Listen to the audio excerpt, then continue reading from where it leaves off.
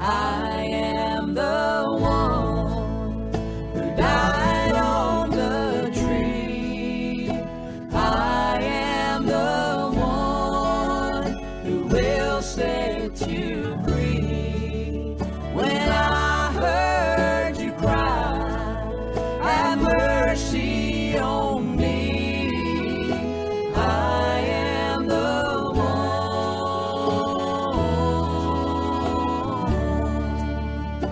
I am the one.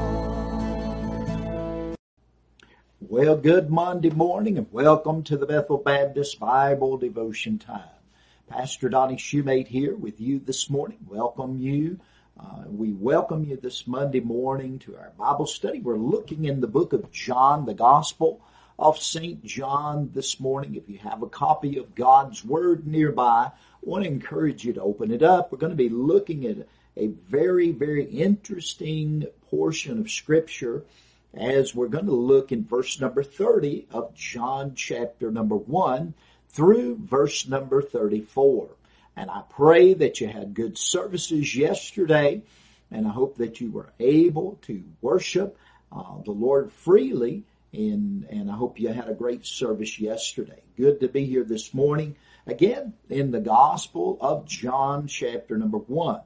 And we're going to begin reading in verse 30. The Bible says, "This is he of whom I said, After me cometh a man who is preferred before me, for he was before me." And I'm very interested in this phrase.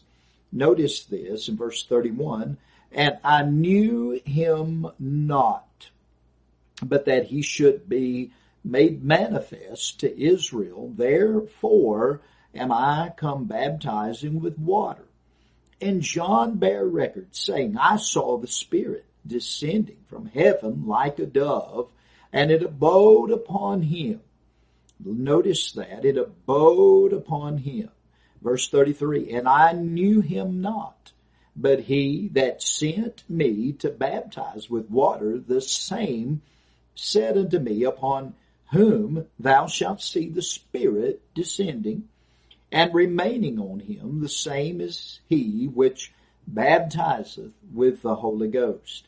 And I saw and bear record that this is the Son of God." Now, there's a real thought, a question that I have this morning is the words that we have read today, and it's very important that we understand what John is saying in these words. Now, there is no contradictions in the Bible. I believe that John the Baptist and Jesus were related through their mothers. Elizabeth, John's mother, and Mary, the mother of Jesus, were cousins. And so, I believe that John and Jesus knew one another. Now, how much time that they spent together in their child or early years of life, I cannot answer that, and neither can anyone else other than Mary and Elizabeth and John and Jesus. Amen. And so, as we're thinking of this today, to say that John did not know Jesus before the baptism is not an accurate statement. So it leaves us in a quandary. Do we believe the Word of God to be faultless? Do we believe the Word of God to be without error? Or is there a contradiction here in the Word of God? Well, I want to say to you, I'm still convinced that this is the Word of God. And it is without flaw, and it is faultless. It's perfect in every way.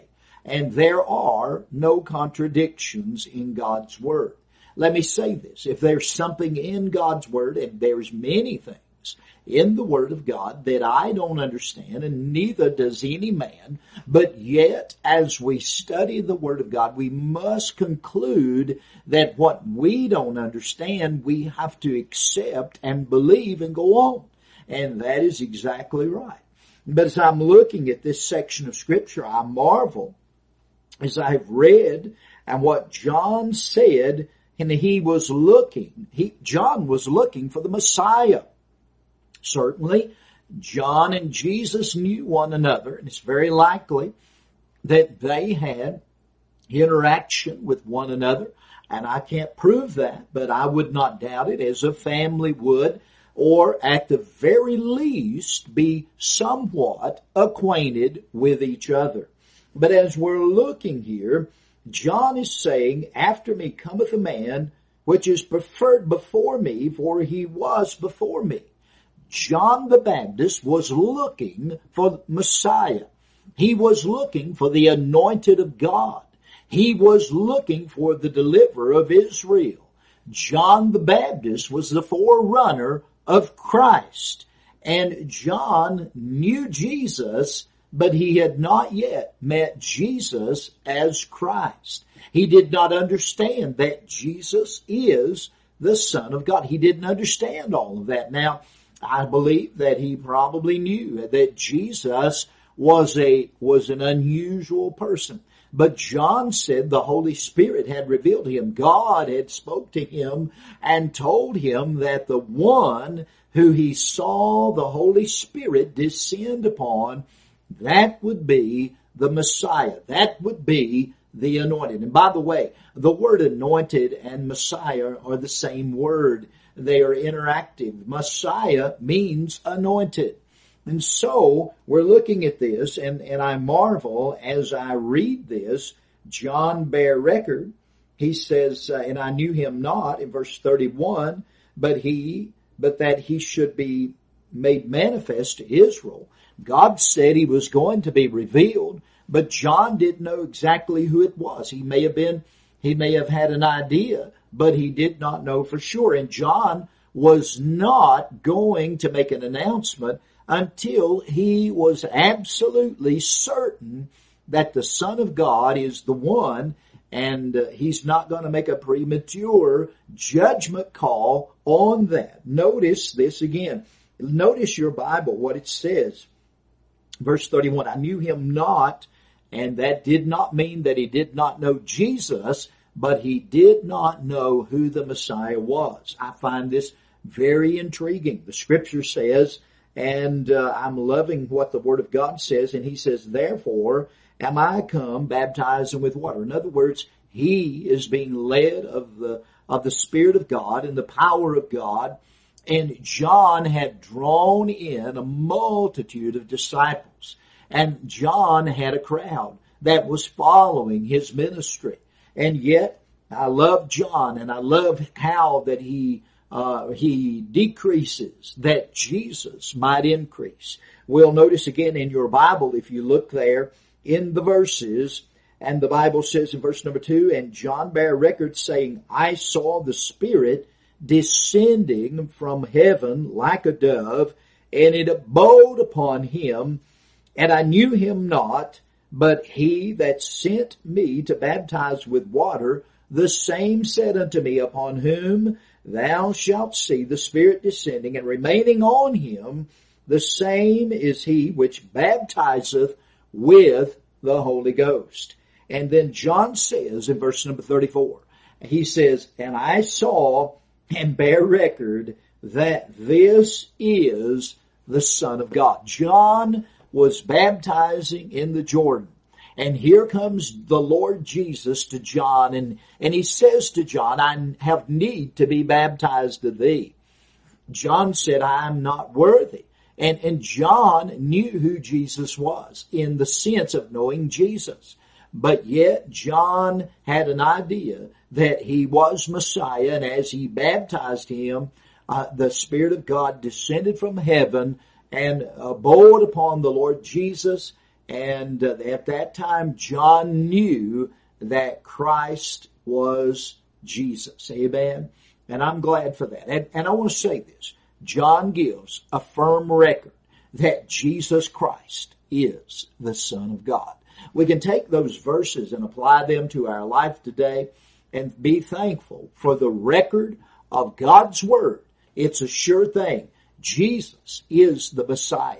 He is King of kings and Lord of lords, and I'm glad that he is. He is the one prophesied in the Old Testament. You say, well, what is so important about that? Well, the Messianic promises that Jesus fulfilled. In fact, over 365 of those that he definitely fulfilled 100%, and he is the Messiah, and the odds of that is phenomenal, that anybody could come and fulfill just a fraction of those Messianic prophecies. But Jesus fulfilled them all. And here it is. We have the testimony of John the Baptist. Boy, what a great prophet of God he was. And what a great man of God he was. And yet, he gives us the record that Jesus is the Son of God. I'm glad that I know him today, and I hope that you know him as well. Well, the Bible says, this is the day the Lord hath made. We will rejoice and be glad in it. I'm glad that I can rejoice because I know who Jesus is. I hope and pray that you know him. The Word of God proves that he is the Son of God, and he is the sinless Savior. And on Calvary, he shed his blood for my sins and for your sins and the sins of the entirety of the world. And today we can rejoice in this good day, and to rejoice is a choice. Again, Psalms 118 verse 24, this is the day the Lord hath made, and we will rejoice and be glad in it. Well, I hope and pray that you're rejoicing in your salvation today, knowing that Jesus is the Son of God. He's Messiah. He's the anointed one. And I'm thankful for the Word of God.